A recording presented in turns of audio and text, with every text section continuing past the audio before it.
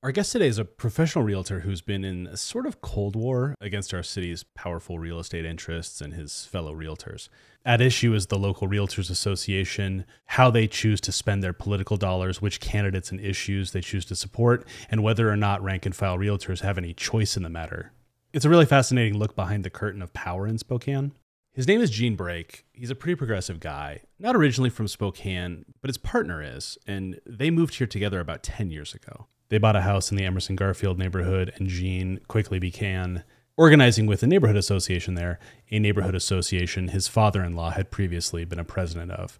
So he's continuing generational work in Spokane. He's also a really fun follow on social media. He does not pull punches, and that's actually where I first came across him, was in the trenches of shit posting on Facebook. We'll get to all of that, and I think you're going to really love Gene as a person.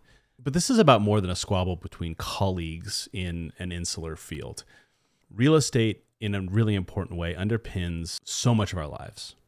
It's literally the structure by which our civilization, such as it is broken up for people. Where we live, what we own, where we work, how we get to work is impacted by these things. I'm sure we all know by now that Spokane is in crisis. We have a housing crisis, which is a real estate crisis. We have been in crisis for at least a couple years, and the writing was on the wall long before that. We've talked about that in any number of previous episodes. We should have and could have seen this coming. We may have, but didn't take any action. And now there are no signs of the crisis ending. There is not enough housing in our city, not by a long shot. Not enough is being built. And all of that has to do with our real estate industry and the people who are in it. And especially when we're talking about homes people can purchase and own, today's housing crisis becomes tomorrow's retirement crisis. Let me explain what I mean here. In the post-war era, so all of our entire lives, unless you're like Clint Eastwood or older, 94, people who may have been able to remember the before times, before World War II, there are vanishingly few of those people left. So for almost all of us, everyone living in America in the last 75 years, the grand bargain that was hatched to maintain the prosperity of the wartime economy was a federally subsidized housing boom. It was the suburbs. We stopped building tanks and started building ranchers. Everyone was supposed to get a car in the garage, which meant autonomy, and more importantly, a piece of real estate to call their own, which means equity, wealth. To be clear, this was overwhelmingly a plan for white people, but there were no shortage of white people, and so it became the plan for America. America's plan for perpetual prosperity.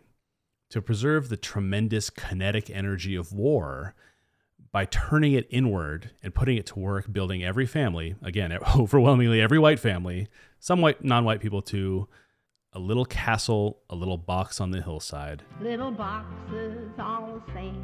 And so for 70 years, the home was a vital piece of wealth for people, and it still is, if you can afford it.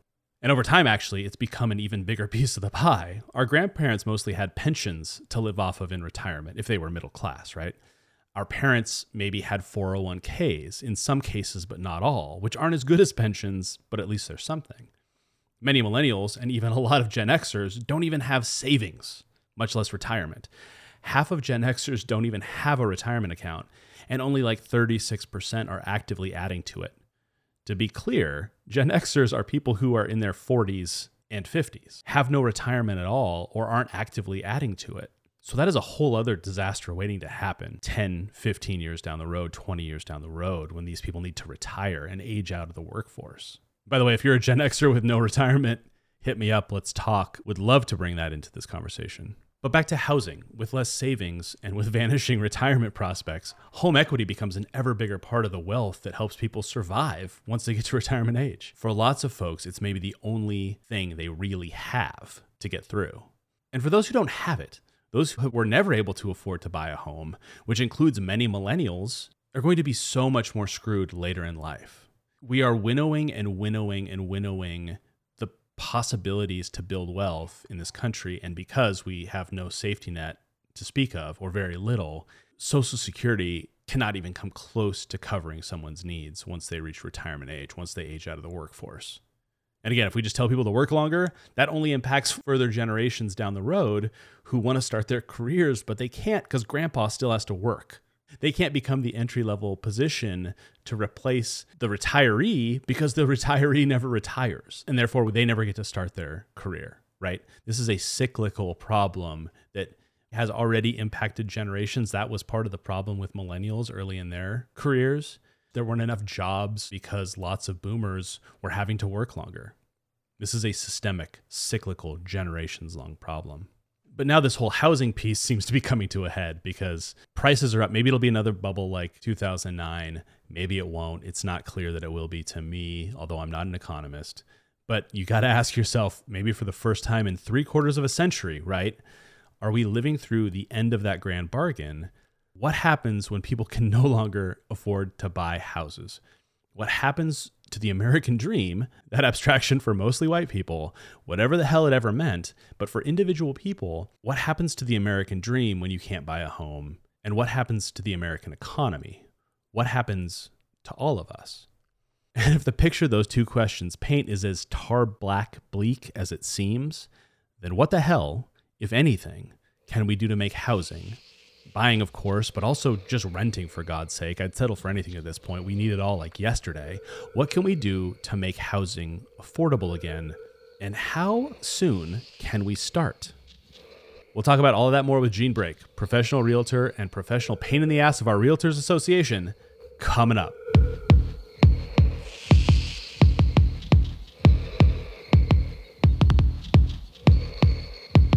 I'm Luke Baumgarten, and this is Range.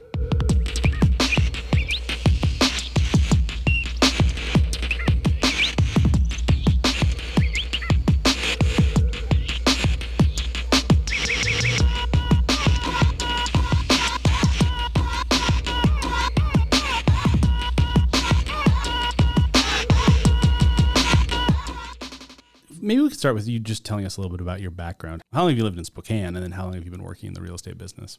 I've been in real estate business about 13 years and been in Spokane about 10. What brought you here? Well, my husband's family brought me here. They've lived here since the 70s, and my father-in-law had Alzheimer's, and so we moved out to help take care of him and assist the family in that whole transition process, you know. So you were a realtor, you were in the D.C. area before you came here? We lived in Fairfax, Virginia. Okay, yes. So which is, a pretty expensive real estate market in general, not necessarily like a bubbly market. What were you surprised about when you came to Spokane about the market? The lack of condominiums and townhomes. There's a sea of those in the Northern Virginia area just as a need for the masses. There's only so much space, and everyone wants to be within a subway ride to D.C. Right. So that was one of the first interesting sides of it, but cost was hugely different. The average price point for a house sale in Northern Virginia, at least in the Fairfax, Virginia area, like $550,000. And that includes condos and townhomes. And then here, when we arrived here, the average sale price was around $200,000. Right. So it was substantially different. Yeah. So we sold our house there and moved here and bought this 1900s fixer-upper. I know you can relate. Yeah. And so we have been enjoying the historic home aspect of it for sure. And a lot has changed in the 10 years since you've moved here. So maybe we could... Hugely. Yeah. Maybe that's where we could start today. Like, just with the market as it stands today and with the sort of buyers you're seeing in that market and sellers too, but I'm really want to focus on the buyers. Like, what's this last couple of years been like? Are your clients local? Are the buyers you're seeing local? Are they moving here from elsewhere? Has that mix changed as the prices have gone up pretty precipitously in the last 2 years?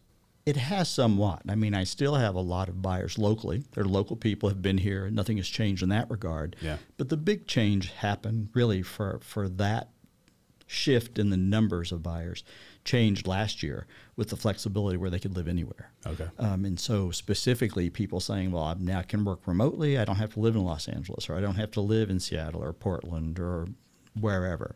So they want a home. They want a historic home. They want an older style home. And so they chose Spokane to be where they moved to because they heard it was cheap to live here. And it was at one point. And so these people are mostly looking for like traditional single family homes, but maybe on the older side, like in the historic core? Yeah, exactly. We have a unique situation. Since the big fire in Spokane, 1898, the entire city was basically rebuilt, between 1899 and 1920, 1930s. Right. So we have a huge stock of, craftsman homes, historic homes, and people that really appeals to people. Most cities, those have long been bulldozed, and so that is a huge appeal to people. Tree-lined streets, historic character homes, they don't all look the same, so that's really appealing to them. What are the big sort of market dynamics and stressors you're hearing when you talk to buyers, whether it's the locals or the recent transplants? Housing costs being a big stressor, but also is it inventory a problem? What else is going on? Well, inventory is the issue. Inventory is what drives the prices and the price escalation. So that is a huge stressor. The other thing is the purchase has become very competitive in that, most buyers have a mortgage. Right. And in the market right now, being driven more by corporate purchases and people who are moving here with a big nest egg from somewhere where they cashed out of a high-priced city, they're coming here and they're purchasing a home with cash. It's impossible when you are representing, and I try to focus on new buyers, young buyers, first-time buyers. Yeah. Not always young. It takes a while to save that money. Yeah. But I focus on them. And so when you're competing against cash offers, there's 10 offers on the table, and your buyer has a conventional mortgage or an FHA mortgage, heaven forbid. Right. You're out of luck when you've got a cash buyer who's going to close in 2 weeks.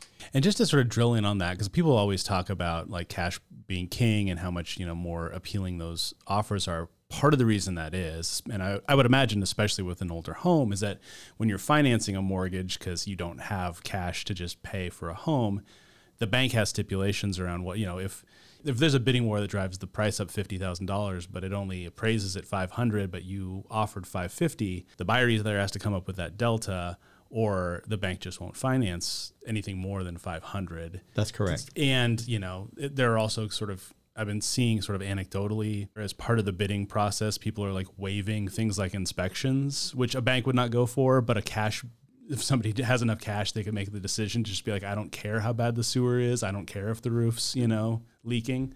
Well, that's exactly the case. So in a situation where you have a mortgage, you have a couple of different pain points that you don't have with cash. One is that you are under the scrutiny of whoever's going to underwrite your mortgage. Right. So they are going to want to do an appraisal. An appraisal is not required if you're paying by cash. You just pay cash, you accept it, you move on. The seller doesn't have to worry about it. The other side of that is from an inspection standpoint, and you raise that issue. If you have a house, that's an older house especially, every house has some issues, even brand new ones. And so you have an inspection contingency that says you have to do these things before you'll close on the purchase. Well, if someone is waiving that and they're paying cash, a seller is stupid not to take that. Right. Because they don't have to worry about, I have to fix this list of 6 items. Right. And they don't have to worry about it falling through at the last minute because their financing fell through at the last minute, which happens a lot. And financing takes time, so it also means that the transaction can happen quicker if it's cash usually.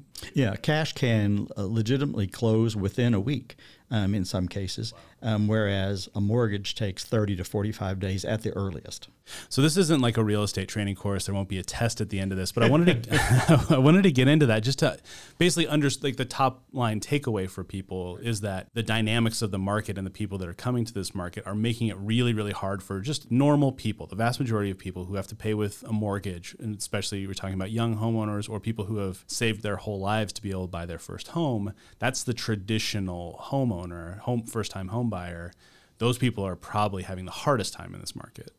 They absolutely are. And in many cases, they have given up looking for homes because they can't find one, or they have made offers on 12 homes and haven't been successful. Wow.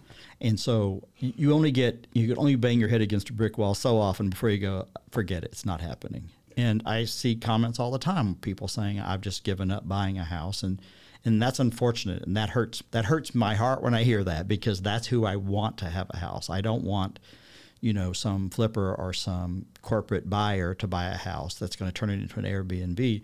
I want people that are going to live in that house and love it and love their neighborhood. And that's what makes our city a city, is viable neighborhoods with people who live there and know each other and relate with each other and build from there. And that's one of the reasons I wanted to talk to you specifically. Like, this is your job. You're a realtor. So you have a vested interest in selling people properties. But when we were talking about this, like, you have a real passion about part of our societal cohesion revolves around, especially at this time in American history, around people's ability to build wealth by accessing affordable homes to buy. So can you talk about that a little bit? Like what is it? It's not just about buying a house that you get to live in. Like what does it do for the rest of people's lives when they can afford to buy a home? It builds generational wealth. I mean, it's something you can pass on to your children, your grandchildren, et cetera, but you have to start somewhere.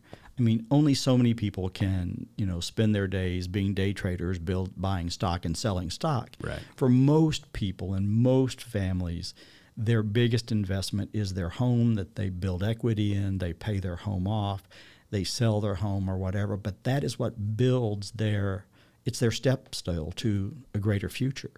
And so when I see people who have rented for 30, 40 years and now they need to retire, well, they don't have that 30 or 40 years built up in their equity of their home to be able to take the next step in their lives. And so they're in a trapped space. And ultimately, I think that's part of what drives some of the homelessness issues. They don't have that protection of a roof over their head that they own. Right. That's either whether you're like cashing out on a home you bought 30 years ago to downsize into something more affordable and build a little nest egg for yourself, or just having a house that's paid off, meaning your cost of living is so much lower, you might be able to survive on something like Social Security. Because part of the dynamic here is that 50 years ago or 60 years ago, in the 50s, a lot of people had pensions that they would live on in retirement. Now we have 401k. There's fewer and fewer ways for normal people to accumulate wealth. And so more and more the focus is on something like real estate. Well, absolutely. Just even a home, yeah. Well, even for those that didn't have the pensions and so forth. My parents certainly didn't have a pension. My father owned his own company, and it was a small little home remodeling roofing company, and my mother, she took care of kids. Yeah. So it was a different dynamic then, but their goal was, we're going to buy a house, we're going to pay that house off so that when we're older and we can't work as hard, that we can afford to have a place to live, that we have a protection from the world outside. Right. And so it doesn't have to be a giant grand house. It was just a house. It was a place that was their own. That is being robbed and taken away from people. And I think that security, that feeling of security that they had may never come back if we don't do something. So I want to talk about possible solutions to this stuff in a second, but I want to talk about the politics of real estate as a way of setting up the difficulties and the dynamics of actually solving these problems. Right. So as a realtor, you belong to the local chapter of the Association of Realtors, and you kind of have to, right? Like that's the way you can access the local MLS, which is the listing service that actually shows people the homes that are available. Like if you go on to Zillow or you go on to, when we were looking in the pre-Zillow world, we bought our house in 2009, we went to like southhillhomes.com. That list of homes that you look at is fueled by the MLS system. There's a bunch of back-end functionality that realtors get to access just to know what homes are on the market. And you don't get access to that unless you're a member of the association. Is that correct? That's correct. So we're all realtors, real estate brokers in the state of Washington. Anyone who sells real estate is a real estate broker. So a real estate broker is licensed by the state of Washington to sell real estate throughout the state of Washington. Then, depending where you live, you join an association. In our case, it's Spokane Association, or it could be Seattle-King County Association, et cetera. Then you purchase access to the MLS if you're a licensed real estate professional. Gotcha. In Spokane, the MLS is owned by the association, which is not the case everywhere. Gotcha. The MLS is usually a separate entity, but in our case, it's one and the same. In that case, a private association owns sort of access to the MLS in a way that doesn't. You said that Seattle's MLS does not work that way. Is that correct? No, not exactly. So Northwest MLS serves much of the state of Washington, and certainly all of western Washington, but there are many associations that are separate. You don't have to be a member of those associations necessarily to have access to NWMLS. So that sets up a dynamic, regardless of the politics, where in the Spokane area, you kind of have to be the member of this association. So can we then talk about, the MLS isn't the only thing the Realtors Association does, and you're actually pretty active in the local Realtors Association. So can you explain like what some of those other things are that the association does? So associations throughout the country, being a realtor in other states as well previously, I'm aware that real estate associations all have a slightly different focus. But the thing they all do They're there to develop agents to make sure that brokers, real estate brokers, and realtors, which is their brand name for a real estate professional, are all following the code of ethics.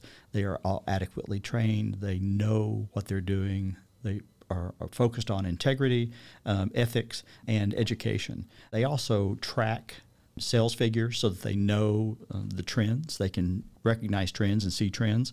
And they also do a lot of education programs at the association. And our local association also does some political advocacy. Virtually all associations do political advocacy. Ours tends to be a little more aggressive than some. Okay. So can you talk about that a little bit? Like, what does that look like within the association? Like, is it like lobbying for policy, advocating for candidates, supporting candidates financially? How does it work?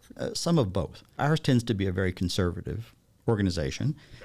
At Seattle King County Association is not quite as conservative as you can imagine, right? Based on the members who live there. So ours tends to be a little more conservative, and they advocate for issues, but they also advocate for and support candidates. The purpose of this questioning isn't to like get into like partisan politics here. It's more to understand what an individual, what power an individual realtor has to affect the decision of the association. So when there's a candidate, an initiative on the ballot that might affect the real estate community, how does the association go about deciding who to support or what to put their weight behind? Is it a democratic process? Is it not? How does it work? It's not democratic at all. Okay, that's and that's sort of the reason I tried to get more involved into the Government Affairs Committee.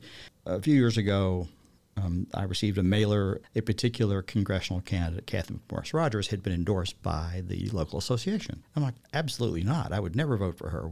No one asked me, and I was like, how did this happen? So I didn't know at the time. So I reached out to find out who did make that decision, and tried to get involved in that committee to see if I can, at least be part of that discussion to see how that happened. So what did you find when you got there?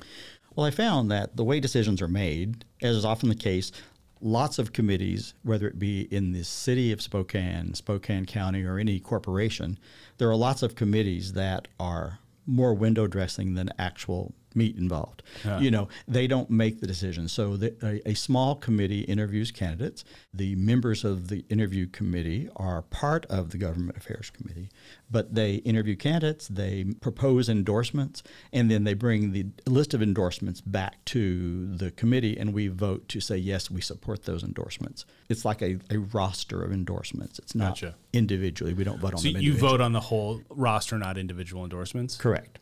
Just to sort of paint a picture for people, it sounds like what I'm hearing, and I sit on a number of boards as well, and there's the whole sitting voting member of any given board, regardless if it's a nonprofit, probably for-profit, like larger corporations have this thing too. You have then committees that have certain tasks to complete.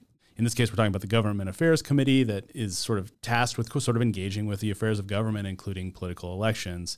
But what you're talking about, there's a subcommittee that's interviewing candidates within this committee. So effectively, the decisions are made sort of 2 degrees of Kevin Bacon away from the rank and file people. But even you, as a member of the Government Affairs Committee, you don't have direct access to even the interview process or anything like that. That's correct. You just have to then vote on the entire slate of endorsements, which might include some people you support, might include people you don't support. It's just sort of an up and down vote. That's correct. That's correct. Now, we certainly could say, an individual could say, I want us to break out and vote on this person separately. I don't want to include them in the full list. But I've certainly not heard that occur. Some people have raised particular issues, but it was ultimately an up or down vote. So how does that make you feel, just as a rank and file member, maybe, but then also as somebody who's taken the time to give extra time and energy to a committee? You're not getting paid for this committee. You're doing it as sort of a duty within the community of realtors. So like, how does that process make you feel? Well, most recently, so without getting into all of the deliberations, of course, our committee does, but most recently when the endorsements came out for City of Spokane City Council, as an example. Sure. They said our interview committee has met, we have interviewed them, and we endorse these candidates. We recommend endorsing these 3 candidates. And we also recommend that we give a donation of X to each of them. Because that's a direct donation, it would have specific limits based on the City of Spokane, State of Washington rules, et cetera. The motion was made, people voted, and then we went on. But it was interesting was shortly after we had voted the endorsements in, we found out that there were quite large independent expenditures drafted. An independent expenditure is if people are not aware, it is one that is done on behalf of a candidate, but not in coordination with a candidate. So it has different requirements from a disclosure responsibility and/or doesn't meet the same rules and regulations. So, for example, in the city of Spokane, there is a limit of $500 that you can do for each candidate for both the primary and then the general election. And an independent expenditure in this case was, a total of $100,000. But it was to do tasks for those candidates, but not in coordination with them. So this is the Citizens United stuff that we hear a lot about nationally. What it is rather than giving money to a candidate, which has pretty strict rules around it, laws, federal laws, state laws, local laws, Citizens United, one of the things that it says is like you can't limit free speech. Money is speech. So you can give to political action committees or specially created groups basically infinite money. As long as they don't coordinate with the campaign, it's not a violation of campaign finance law. So does the Realtors Association have its own PAC? Does it give to a PAC? Where were those independent expenditures funneled or to be funneled? So the independent expenditures, as I have since found out, don't actually come necessarily from the state of Washington Realtors or even Spokane Realtors. And they, in many cases, come from the National Association of Realtors.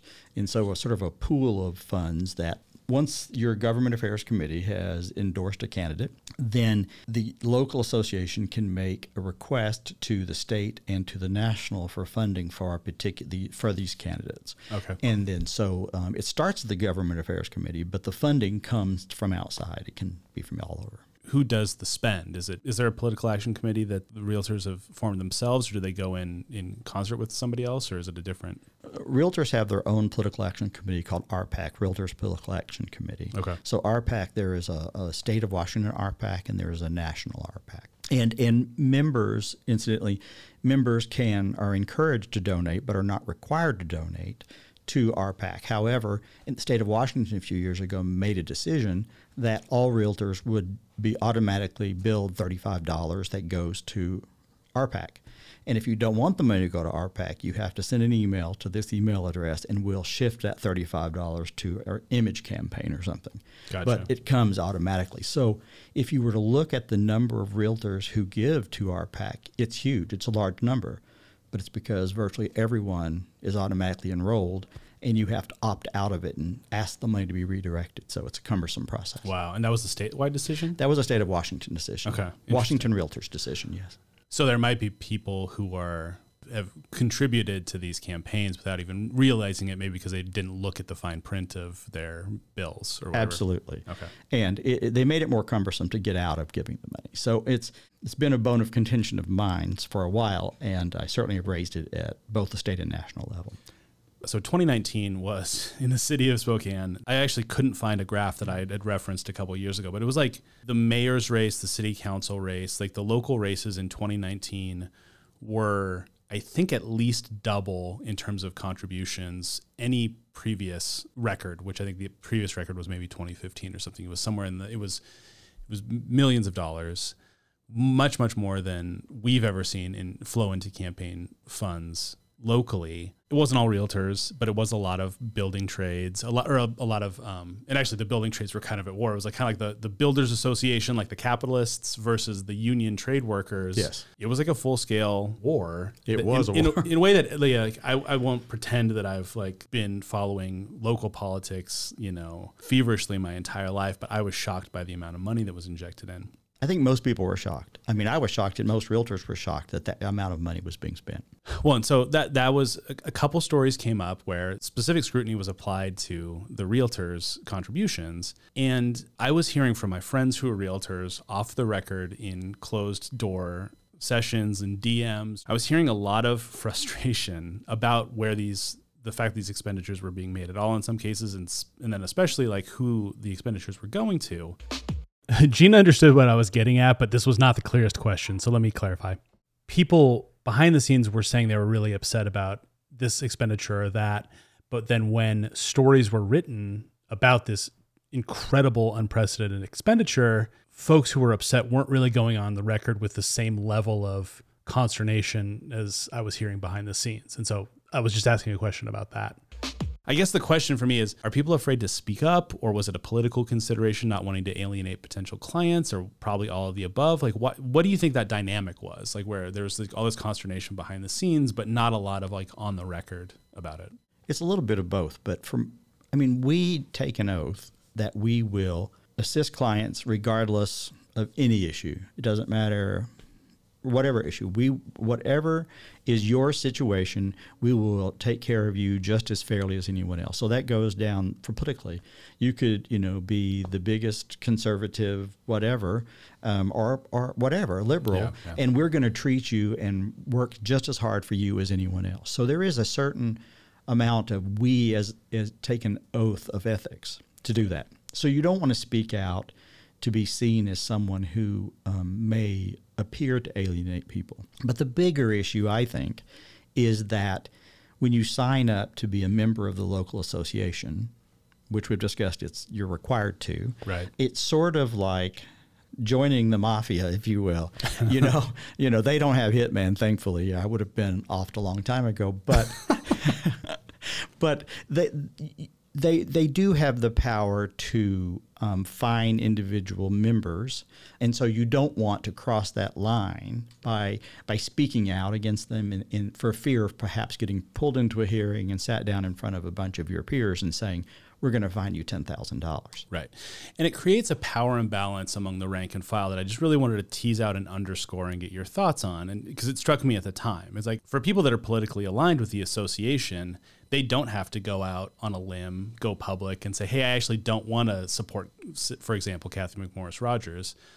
But if you don't agree with the association, you're kind of in a double bind where if you speak up, you're in danger of running afoul of them, or, and possibly if it's, done in a way that they think is untoward, they might try to launch an investigation or something. But it also, the speech in the form of the political donation, it allows the people that are politically aligned with them to keep quiet and just go along. And they don't have any of the risks that somebody that then needs to speak up about, no, I actually believe that this other person's a better candidate, or this policy isn't going to be good the way that the realtors say it's good. So it creates multiple problems for somebody like you.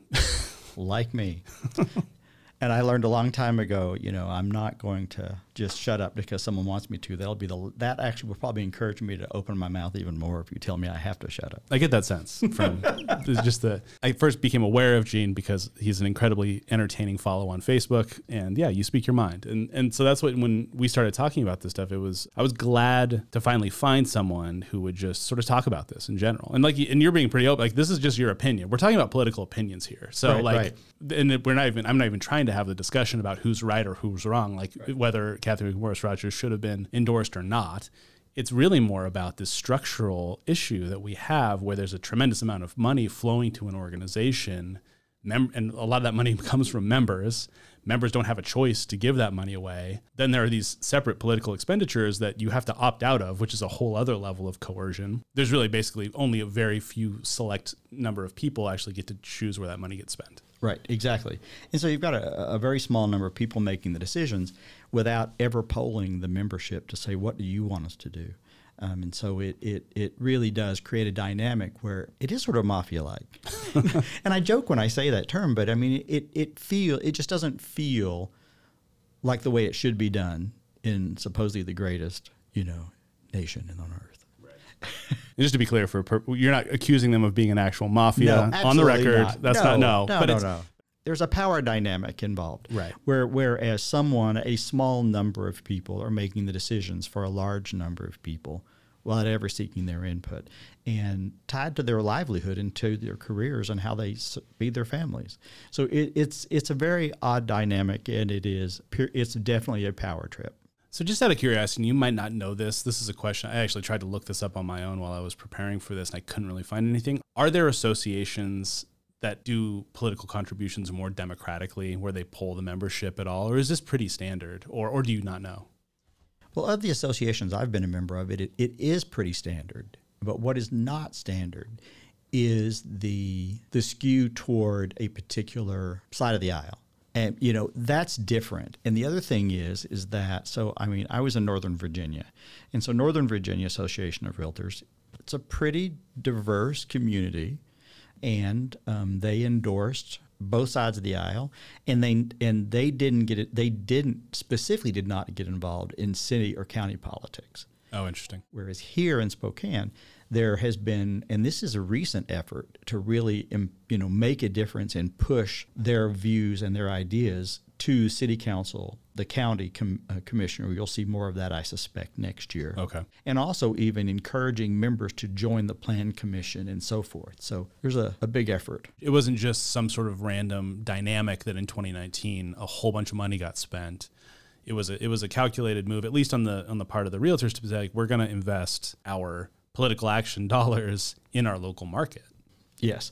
Yeah, absolutely. And I think that and I don't know, I certainly have not been involved in any of those meetings where those strategies were launched, but it certainly appears to have shifted where they are spending big money. All right, so let's get on to the solutions. That was super helpful. Just to know how this stuff runs in the background is hopefully going to be pretty empowering to people, or just so they understand the way these decisions get made and how this money flows. Because I was fascinated by this. I read a lot about like every piece of coverage that came out in the news about it, and nobody ever really got to that behind the scenes of like, how did this decision get made? And again, the realtors were only one of a number of groups giving money on both sides, but at least a window into how any of those decisions were made, I didn't see. And even for us as realtors, I've been a realtor, like I said, for 13 years, and I didn't know how that worked until the most recent round of independent expenditures came out. As a result of questions that I raised, we had a very specific conversation, lengthy conversation, in a government affairs committee to tell the members, here's how the decisions were made and here's why the decisions were made. Part of the reason, and I will defend them a little bit, well, not really, but the reason that they said that we couldn't be involved in the decision, it had to be a very small group that decided on independent expenditures, is the risk that one of our members would reach out to a candidate and go, hey, we just voted to give you money. I'm so excited. Because if you did that, they would have to pull back that money because you can't coordinate with. That would count as coordination that would run afoul of campaign finance. Yes. Okay. Yes.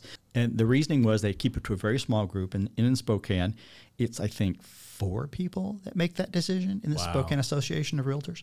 The local president is elected each year, and then other people that he appoints to make that decision, and then the local, some board members. But it's a very small group in any case. And so we discussed at length about how that happened and why it happened and why they wouldn't tell us and why we didn't discuss it. And the other thing was, it's like I raised them, it's like, well, couldn't you let us know as soon as it was made, as soon as you submitted your form to the PDC, couldn't you let us know, that this was made? And they didn't even do that. So we hear about it through candidates, basically. And so even the attempt to make the process more fair, this campaign finance law, is sort of used as an excuse to not inform the people about what their money is actually being spent on. Exactly. And it might be a valid reason to not do it, but it still functions to disempower people. It does. Yeah. So one last thing on that, and then we'll get to the solutions. Sure. If you were president, all right, so you magically get elected president to the realtors, and you get to decide the committee, and theoretically, assuming there's not some bylaw thing about how this stuff gets done, how would you, in a perfect world, as a rank and file realtor, how would you want this decision to be made in Spokane? Like, would you want it to be more democratic or just a more open conversation? I believe in transparency and having an open conversation about anything. But to get to the very baseline of that, I don't think that donations of that sort work to anyone's behalf. I wouldn't vote to support expenditures of that level, even if it was to a candidate I personally support. Interesting. Because I think that takes away from the individual rights as a citizen has to vote and decide who leads them. It skews that, and I personally don't believe in making donations at that level. Even if they were support the candidate I supported, I don't believe we should be doing that as an industry. So you're one of these dangerous radicals who believes in democracy. I do. I still do. Okay, so with that all as background, let's go back to the crisis, kind of where we're at. Because you also are pretty active in your neighborhood committee, and you had a really interesting plan a couple years ago that I want to get into about how to build more density in a way that's. Before we go there, can we talk about the crisis? Please, yeah, tell me. Crisis. He just did air quotes when he said crisis, so yeah, let's talk crisis. about it. Yeah, so what's your thoughts on that? Well, politically, the local association has done their part to beat the drums of, oh my gosh, we have a unique situation in Spokane, and it's all Spokane City Council's fault. Okay, That is not accurate, first of all. So I know realtors. I'm a member of a very large national association, and I know realtors all over the country and in Canada, and every market is experiencing the same situations that we're having. This is not a unique, it's a crisis nationwide in lack of housing, but it is not a unique Spokane situation. And I fear that some people are using that as a way to divide people and encourage a change at city council. Right. So there is a crisis of housing, but it's a nationwide thing, not a Spokane unique issue. And just to be clear, it's at the level of permitting and the level of, who decides what gets to be built where, and the rank and file, that's out of the mayor's office. That's all determined by permitting and stuff. And it's true that I think, our crisis might be slightly worse than other places, and maybe it's just because of the size of our city. We haven't built as densely historically. We are also, until pretty recently, we had a pretty stable housing stock issue. We did. Well, one, it was sort of an act of God. I don't think people would have expected, even in 2015, that the amount of people who have moved here since, say, 2018 were going to move here, right? So that's something nobody could avoid. Well, it is. I mean, if you look at our Spokane, we didn't have the big boom and bust period like most cities had. No, not at all. No. And so part of that was because we had a very stable, market. If you look at the number of houses sold each year, we definitely we hit our peak in homes sold in Spokane in, when was it? Oh, in 2005. That was our peak in 2005. We sold 8,300 homes in Spokane, wow. In Spokane County. And then our valley was in 2011. We sold 4,029. So, there's something happened in there, 2008, 2009. Right, yeah.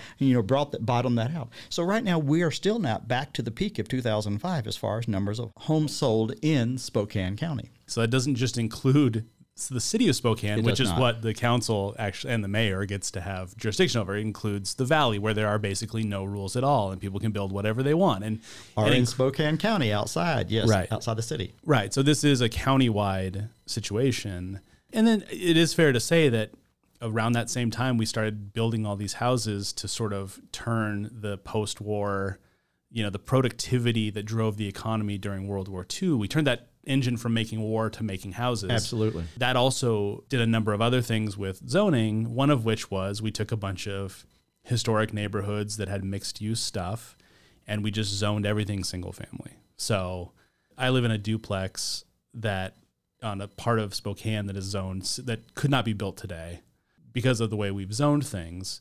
And I want to have this conversation about zoning, but we just sort of blanket down-zoned everything to like single family because we were trying to build the suburbs, but then also suburbanize into the urban core as much as possible.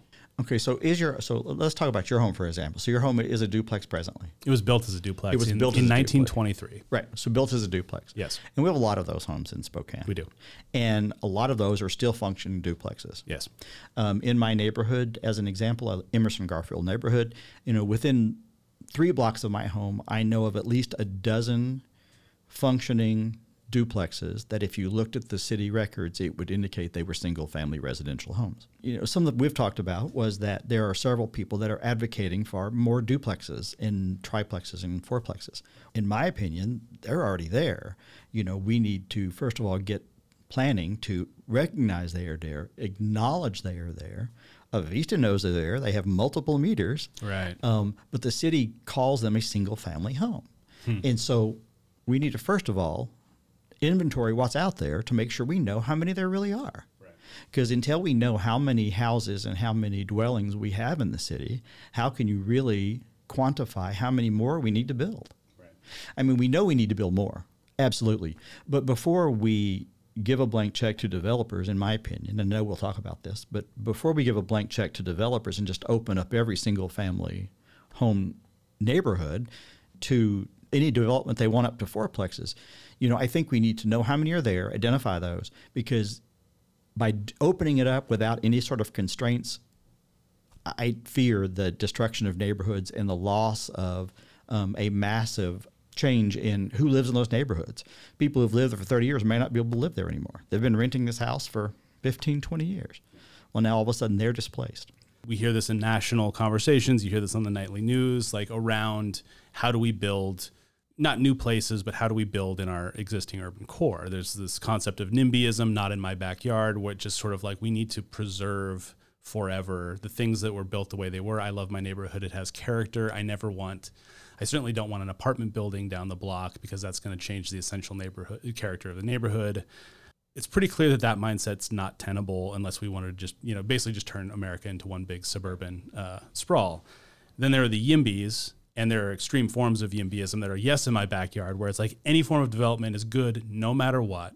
If I were just going to sort of go off of my own political valence and how I feel about people just need homes with all the nuance stripped away, I think I would naturally be more of a YIMBY. I'd be a guy that's like, yeah, we actually need, I live on 14th Avenue in Spokane. There are 2 blocks north of me, there are $2 million homes, and 1 block south of me, there are a bunch of mid-century duplexes. It's a really Absolutely. weird neighborhood. It's a bunch of renters and some of the wealthiest people in Spokane. It's really strange. The neighborhood cohesion is just fine, and and it's a cool place to live. I like it, and that means there's also a mix of housing sizes. So you get a lot of different people. You get professors who are renters. My neighbor's a professor at Eastern who rents. We've got a guy. My buddy works at Expedia remotely, and they're all artists, and they live in the farmhouse that was the original sort of, I think, the plot of land before it got turned into a neighborhood. That's from the late 1800s or early 1900s. Sure. It's really it's a diverse in that way neighborhood. Sure. Not particularly racially diverse, but that's a problem for a different day in Spokane. Well, that's Spokane, right? So where do you fall on that? I think you're somewhere in the middle. So talk about your concerns, because this actually came up pretty recently when the fourplex vote happened, and so I wanted to talk about that. But just let's talk in general about what's your perspective on these things. Well, for me, my fear is, and I've seen it happen before, is if you give the developer full reins to do what they want to do, most developers realistically would bulldoze their mother if it made them a buck. Realistically, there's not a great deal of ethics within that body of people. There are certainly great exceptions to that, but I am not a big fan of giving them a blank check. Because in my neighborhood, I know that Emerson Garfield, for example, would be one of those places that would absolutely be ripe for the picking for developers. Yeah. It is an area predominantly mini renters, smaller homes, older homes, not lavish, grand homes by any means, in close proximity to transit and downtown. Absolutely. So our neighborhood is going to be one of the ones that gets decimated by an overeager developer. It's also, in Emerson Garfield was created as a census designated place by the feds because it was a low income neighborhood. Like the reason there's Corbin Park, Emerson Garfield was literally, I think it was created in the 70s. That neighborhood designation was basically a carve out that the feds did because the number of low income people that lived there. So it's a place where close to transit, close to probably the service jobs a lot of folks work in downtown, you could live in a home that you could raise your family in, until very recently, very affordably. You could, absolutely. I mean, even a couple of years ago, you could buy a house there. You could buy a house, within blocks of my home for $150,000. I mean, realistically, yeah, right. Which is absurd. When I look at now, that house just sold. That same house that sold a year and a half ago for $150,000 is now for $300,000. Right. But it is, and that still is looking like a bargain right now. Actually, I would be licking my lips over a $300,000 house in Spokane right now. Well, I pulled for today, just as a snapshot, just as a comparison purposes. So today in the city of Spokane and in county, I looked in the city of Spokane, there's a total in the city of 371 homes for sale and 16 condominiums. 16 condominiums. We have none. If you look at under $150,000, there's one. It's a condominium. Under $250,000, it's 44. Under $350,000, it is 132. And over 450 of that number, it's 218. Wow. That is in the city of Spokane. That's crazy. In the county, there are a total of 690 homes for sale, of which 27 are condos. That's not very many homes at all for sale.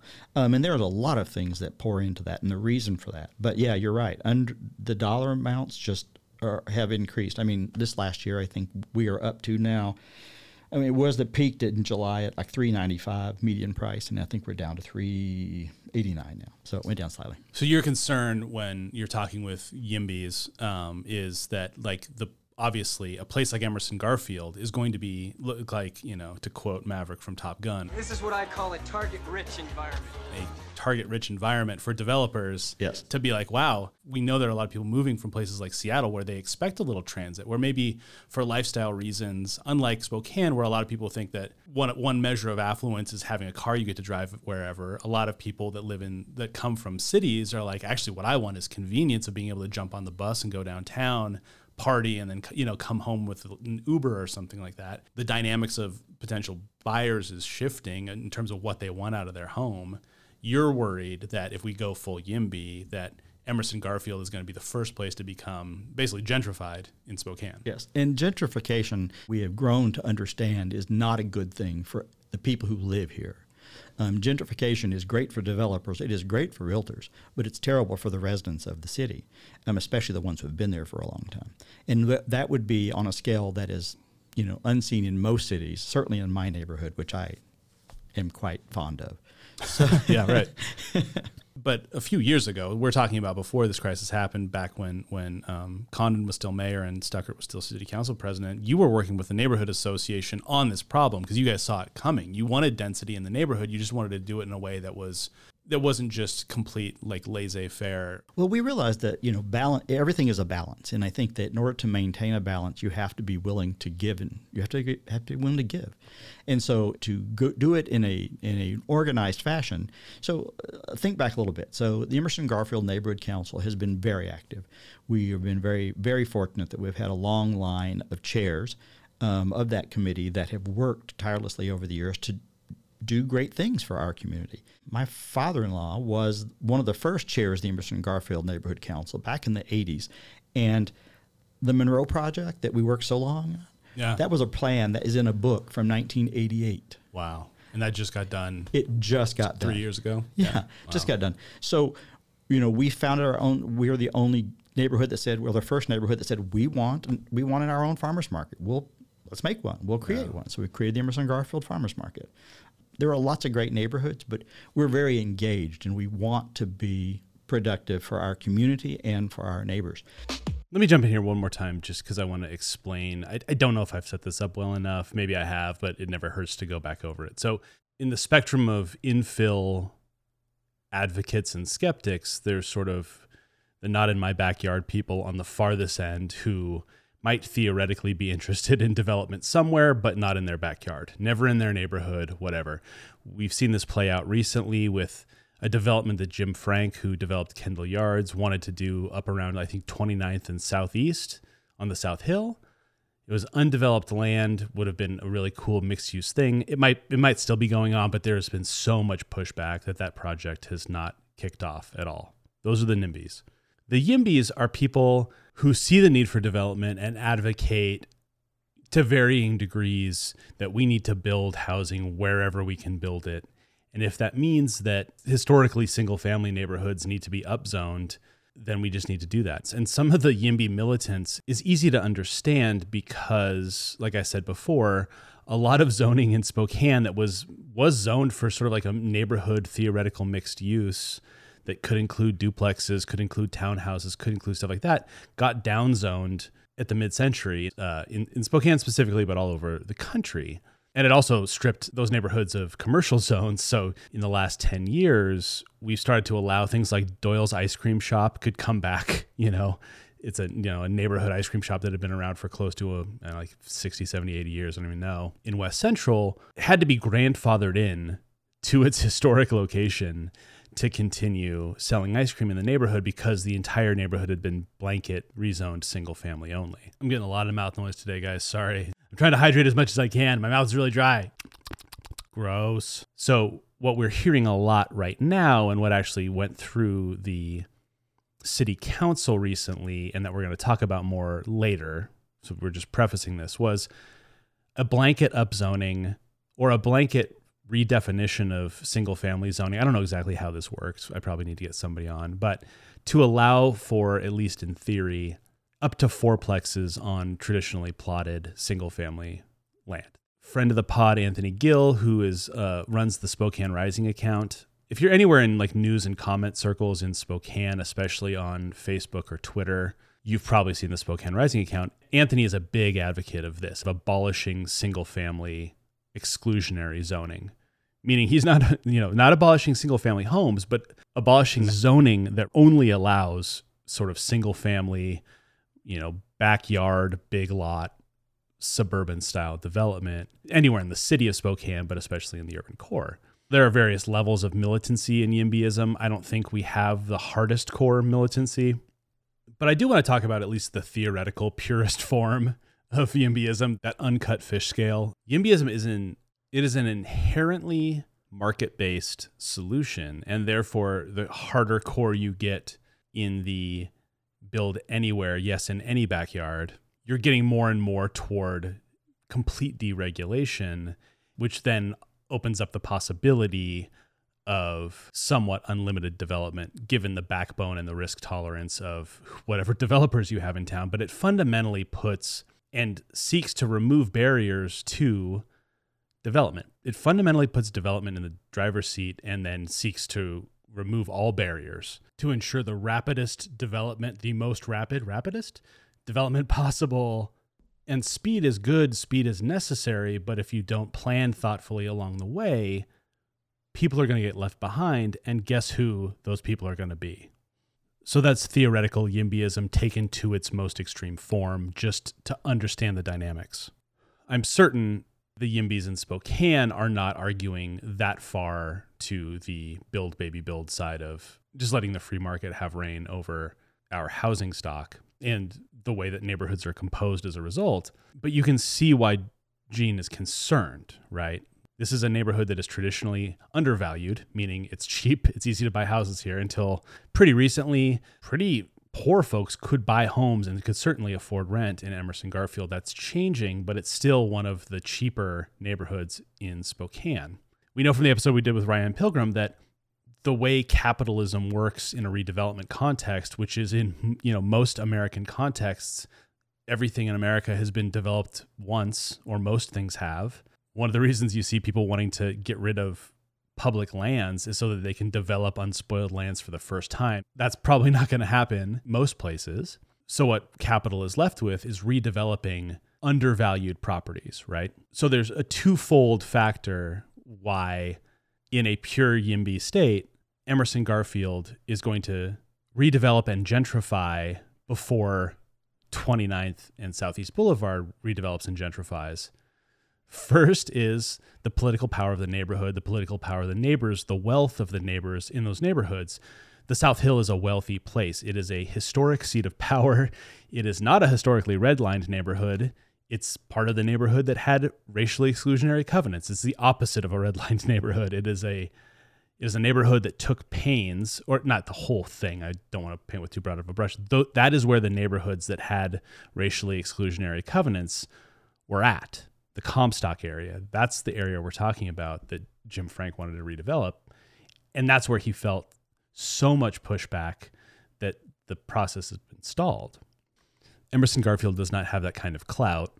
Also, the average home in Emerson Garfield is still probably going for around $250,000. Certainly, the median home price is under $300,000, whereas the median home price on that section of the South Hill might be twice that much.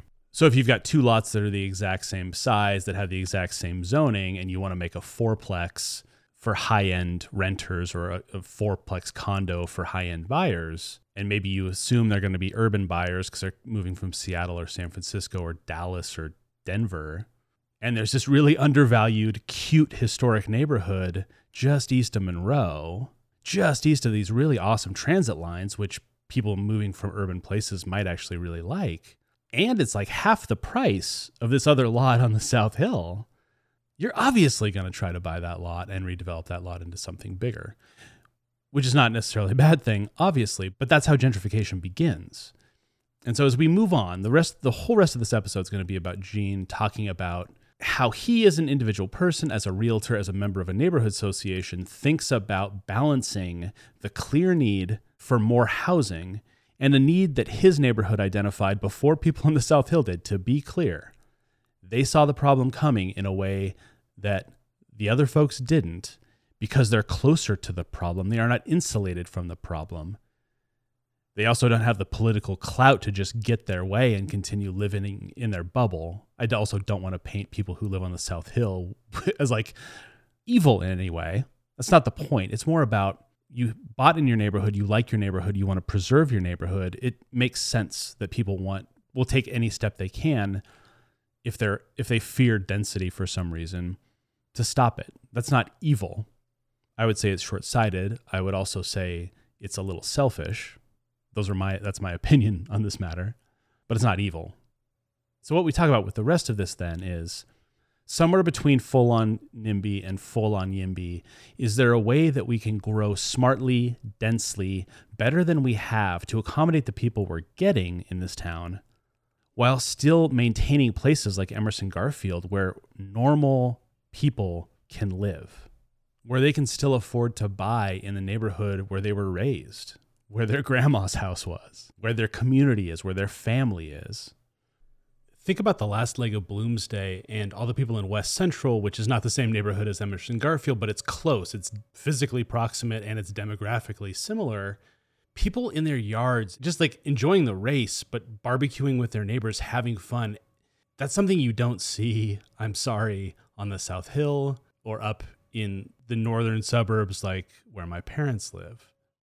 And to be clear, those are communities created by people who were excluded elsewhere, either economically or racially, and they've made the most of it. They've created something really, really beautiful in these places, and obviously not without problems. Every place has its own unique set of problems. He says as an ambulance drives through the middle of his take, but it's really beautiful.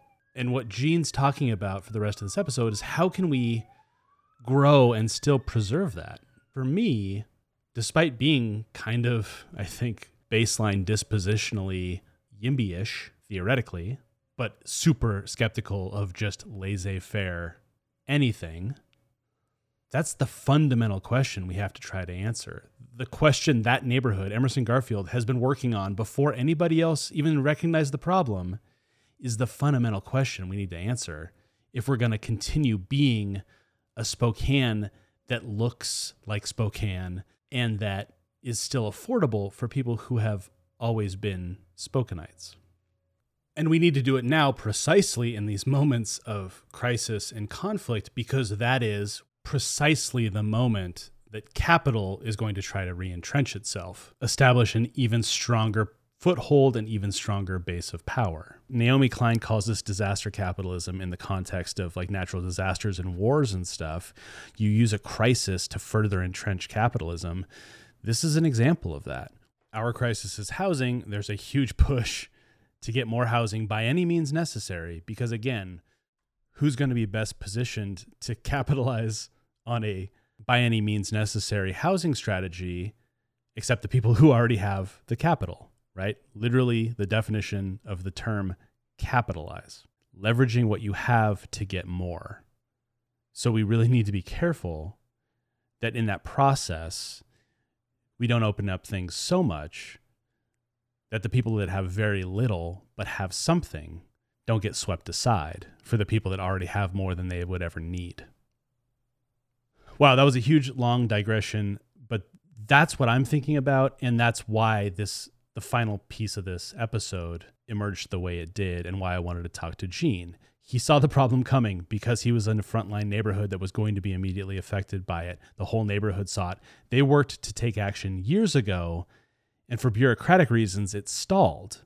And you'll hear the neighbor's plan later, but instead of really targeted, really thoughtful zoning to create true density along the corridor of near Monroe, closest to transit, closest to everything, the solutions the city council is talking about, a blanket upzoning to 4 units for any single family lot, would theoretically allow the Emerson Garfield neighborhood to just get peppered with new investment that would potentially take away affordable housing stock from the people that are already living in the neighborhood.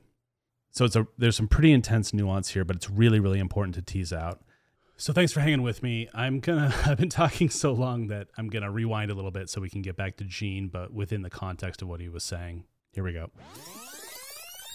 There are lots of great neighborhoods, but we're very engaged and we want to be productive for our community and for our neighbors.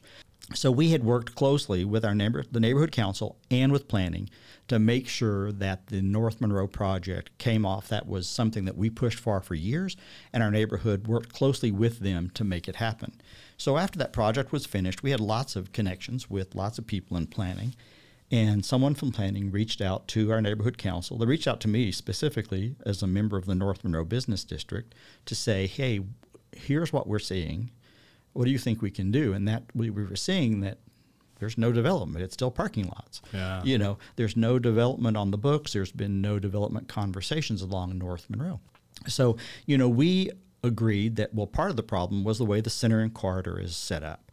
And so we, rather than saying rezoning it all to just say build whatever, we said, well, what does a developer want? Well, one of the big things they want is they want to have more return on their investment in a small footprint.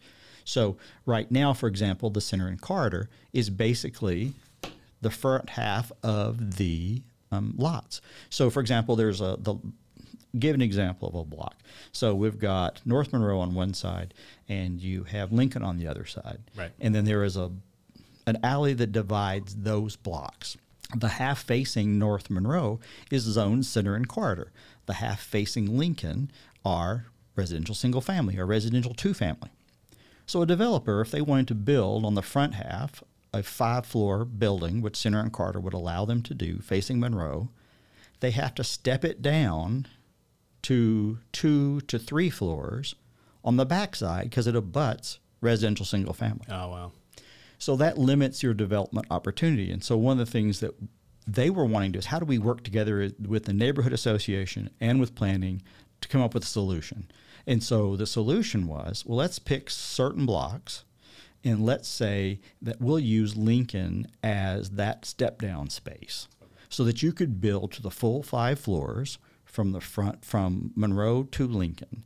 And that way it would give the developer, just using those blocks as an example, that's not necessarily where it would happen, but giving that as an example. And so that was what we were working toward.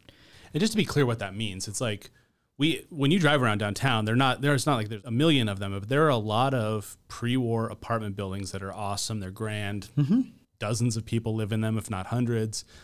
They'll take up like an entire city block, or they'll be 5 stories and half of a block. What you're saying is the centers and corridors, which is technically like how we're supposed to build density. And there's a lot of people that think that centers and corridors needs to be radically changed. But right now, it's not just that you can only build densely on the half of a block that's zoned centers and corridors, but you have to even step it down when it abuts something that's residential single family. So a lot so you can't really even build that densely along our centers and corridors, which is ostensibly where we're supposed to build density. Absolutely. And that's one of the biggest problems with the center and corridor plan is the way it's currently set up presently.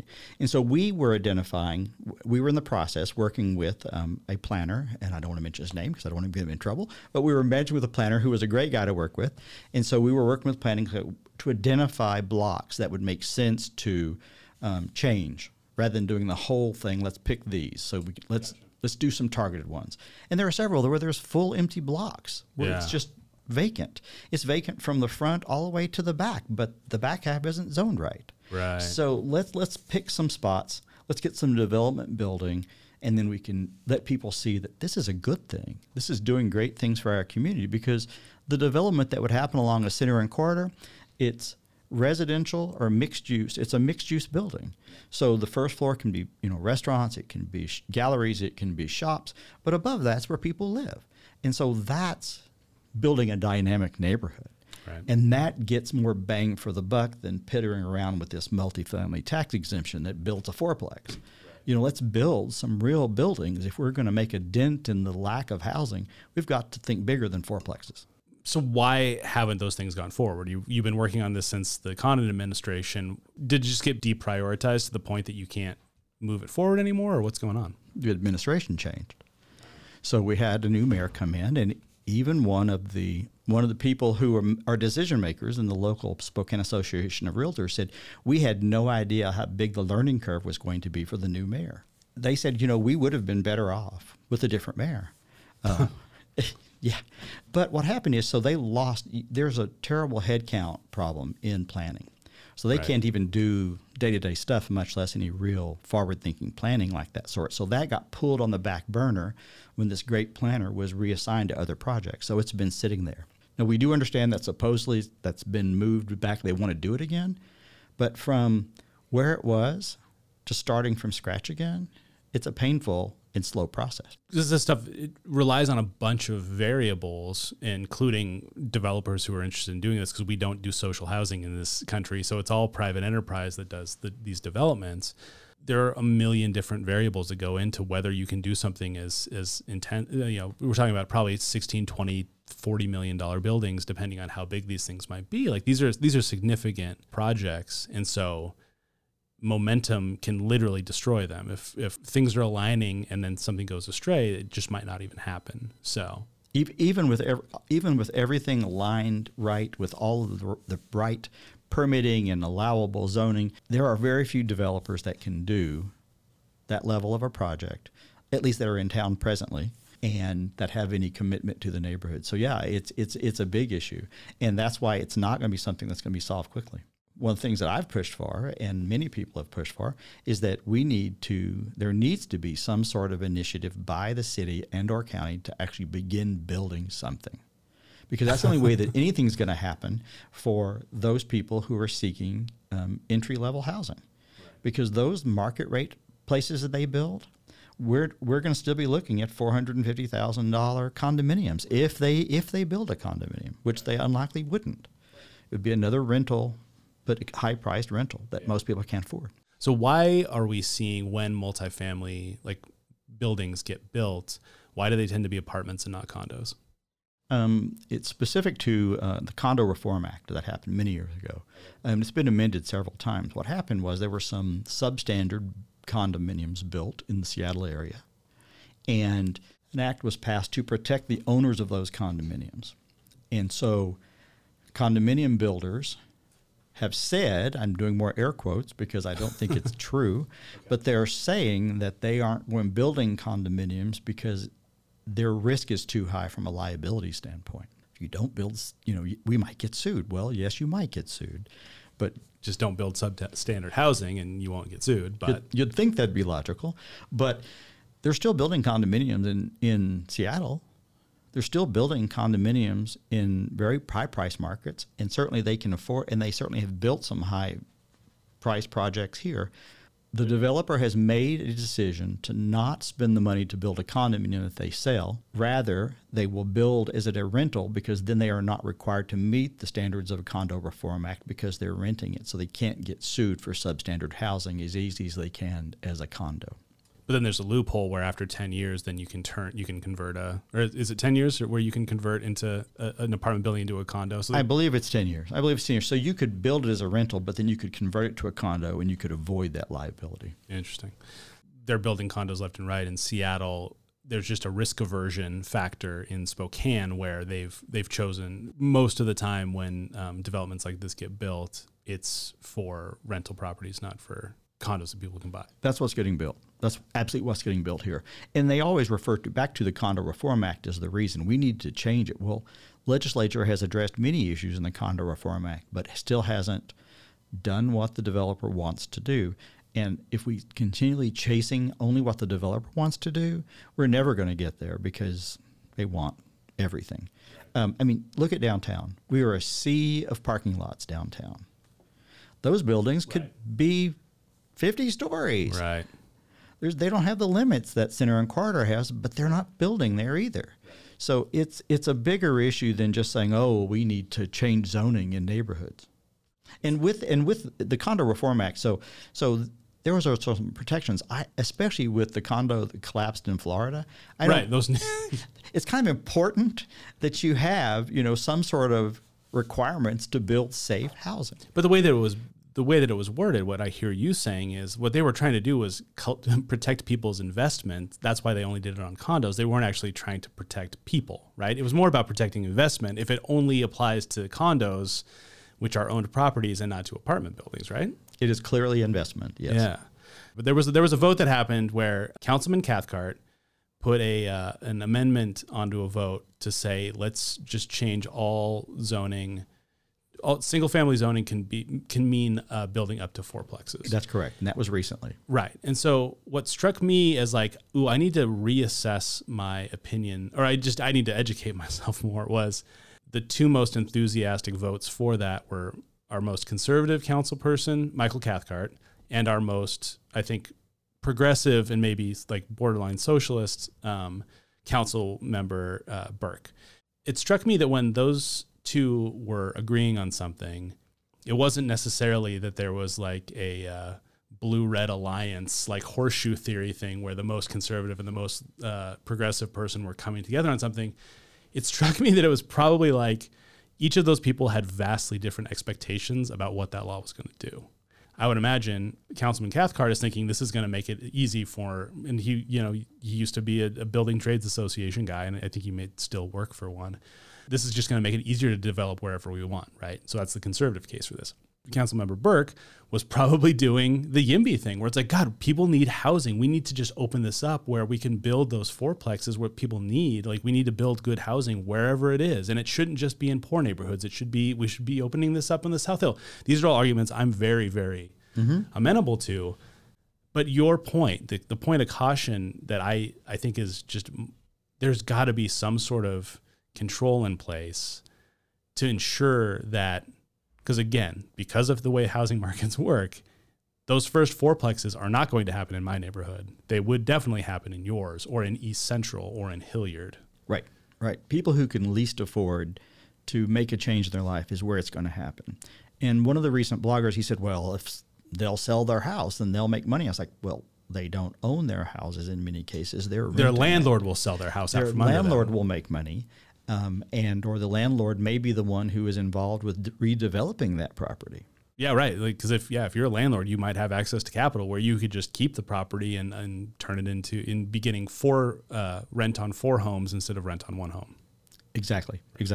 And the multifamily tax exemption encourages that. Encourages you to build fourplexes.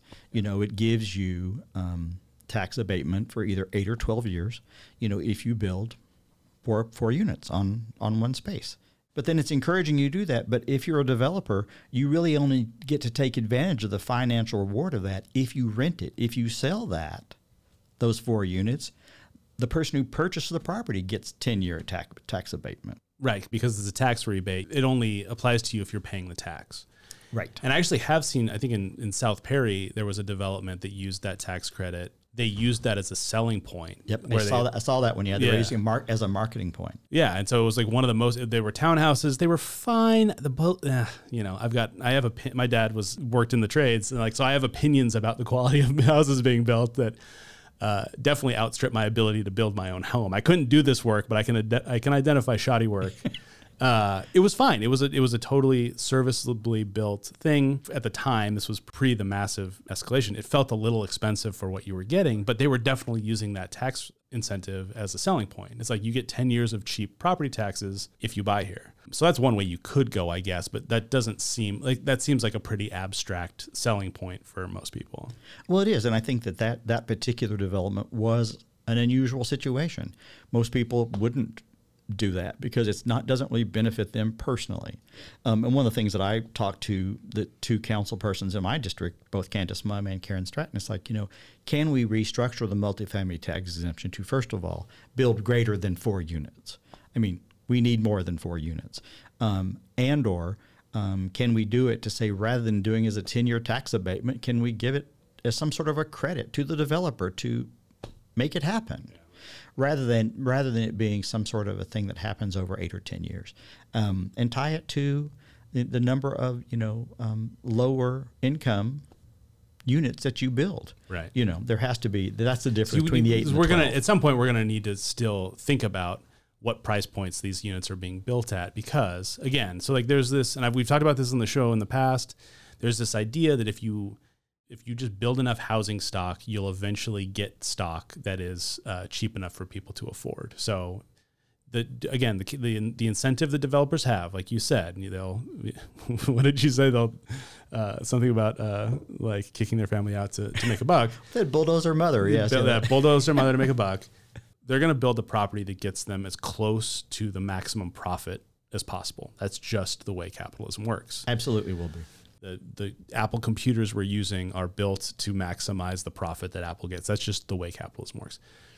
When you have a stable population, I still don't think this argument really holds water. But the idea is if the population doesn't really change and you're adding new houses, eventually what used to be a nice house will become more of a middle class house, will become more of a lower class house, and eventually people at the very bottom will get decent housing. But we've got like 1,000 people moving to Spokane every month, and we aren't building that many homes. So actually the opposite thing is happening, where there's just not enough units for anybody. Even people who are, I heard a story about somebody who's making like over $100,000 a year, has a job that's not supposed to be remote in Spokane, who is still living in Florida or something, working a job in Spokane remotely because they can't find housing at what is a really good salary for Spokane. So we need to think about that, and even if we were to bulldoze all of Spokane and make fourplexes, I don't think that gets us there, because that would still take 30 or 40 years. So it does make sense to me that we need the fourplex thing alone is not going to solve the problem. We're going to need much denser development. We have to put the focus on more dense development and think bigger than fourplexes, absolutely. And when I see of vacant lots along center and corridors, both Division, North Monroe, and all over downtown, it's like, you've got land sitting here waiting for you to build on. Yeah, come on. Right. You don't need a change in zoning. Build it here. Right. We can tweak some things with center and corridor, but you've got spots right now you could build on if there was the will. Right. So I think that we've got to figure out a way to jumpstart that. And the only way to do that, in my opinion, is there has to be some sort of city, state, and or county plan to start building something. Despite all these problems, and there's not a lot of movement. There is some hope that the stuff on North Monroe might start moving again, but it's sort of a theoretical hope at this point. Despite that, are you seeing anything that gives you hope for, if not the immediate term, like into the future? Like, what are things moving? Are people starting to have the right conversations? Is political will starting to be built? Like, is anything giving you hope? Well, if you stop listening to people whose goal is to make it all sound horrible. Okay. Ignore those people for just a moment. I find, and there are some people out there who are beating the drum, for example, about the whole natural gas thing. There were some people beating that drum. Right. It was going to be their political wedge issue. Well, it got pulled out from under them. But the reality is what gives me hope is we really do have a city council that is listening to our citizens and are trying to do something. I am very impressed by Council President Beggs and the city council persons, even Michael Cathcart, who I'm not a fan of. They all really are talking about what can we do to make a difference. And realistically speaking, as long as the neighborhood councils are involved, the neighbors are involved, and they have a city council that's being responsive to them, that's how you affect change long-term and generational change. And I think the right people are talking. It's just a matter of cut through the noise and let's just get something done. And I think they're trying to do that. That's good to hear. Do you think there's at some point got to be like a time limit on talking, though? Like, because that's the thing. You can talk yourself to death, can't you? Well, let me see. The North Monroe project started being talked about in the mid-'80s. I know. Well, so like we have to get stuff pushed through faster than that, don't we? Right. So that's okay. That was the hopeful question. Damn it. Sorry, Gene. But it's like, I think my hope is that people see the concern, because I think there is a crisis. I know you wanted to try to end on a hopeful note. Dang it. However, so we were recently, one of the things, I try to do what I can to be involved in groups that try to make a difference. And so one of the things that I've been involved with was a group of people from all walks of life in a group that is trying to focus on Housing Action Subcommittee. So we're trying to look at what can we do to make a difference. You have some very divergent voices on there. And one of the things that isn't hopeful to me, as an example, is the tenants union was trying to get the Tenants' Bill of Rights, if you will, two different pieces of ordinances that were going to be voted in by City Council. But the realtors put a kibosh on it, stopped it from happening, stopped it from moving forward. And like she said, she goes, we have talked about this for 4 years. Can we please just do something? Yeah. And Luke Jasmine was on this call, and he said, what can we do? Let's just do something. And this group of people at least all agree that, hey, we don't agree on lots of things. What do we do agree on? Let's just do those 6 things now. Okay. And then do 6 more things. So they've been beating their head against a wall, some of those people, for many years. And I hear the frustration in their voices. The head of the tenants union, I absolutely hear her frustration, and it came out on our last call. But they care, and they want to do something. And I believe that if nothing else, with voices like that and Luke Jasmine and some of these others, they're going to cut through some of the BS, and we're going to actually get some small things done that can start that ball rolling somewhere. Gene Brake, thank you so much for coming on Range. Absolutely. Man. This is really, really fun. Yeah, it was Appreciate great. it. I enjoyed it very much. Yeah. That's it for us this week. Going to keep the ending real short here, especially since I completely went off on that 10-minute tirade about YIMBYism in the middle of the conversation, like, I don't know, like Neil Peart in the middle of a Rush concert. Sorry, Gene, mind if I completely take over for a second? I know you're the expert here, but you're all such good sports for putting up with me. Thanks again to Gene Brake. Thanks, as always, to Kayla Brooke, Connor Bacon, Brennan Pointer for helping me make this happen every single week. Much appreciated. Hey, Neil, man, big fan. Love your early work, but I'm trying to finish up a show here. Can we stop for a sec? Thank you. Last thing before I go. If you like what we're up to here at Range, if you like us talking about some of the most important problems, issues facing the Inland Northwest and Spokane with some of the most interesting people, maybe anywhere, certainly in the region. Maybe you also like how we can go from talking about intractable problems like chronic housing shortages to lightly teasing the monsters of rock. We contain multitudes here at Range HQ, and if you like multitudes, let me tell you, multitudes don't come for free. They're actually kind of expensive. And we could really use your support to keep this thing going. So go to rangemedia.co/subscribe to become a member of the Range family, hero of the extended Range universe. That's it for me. Clocking out at a brisk hour and 26 minutes. See you next week, everyone. Bye.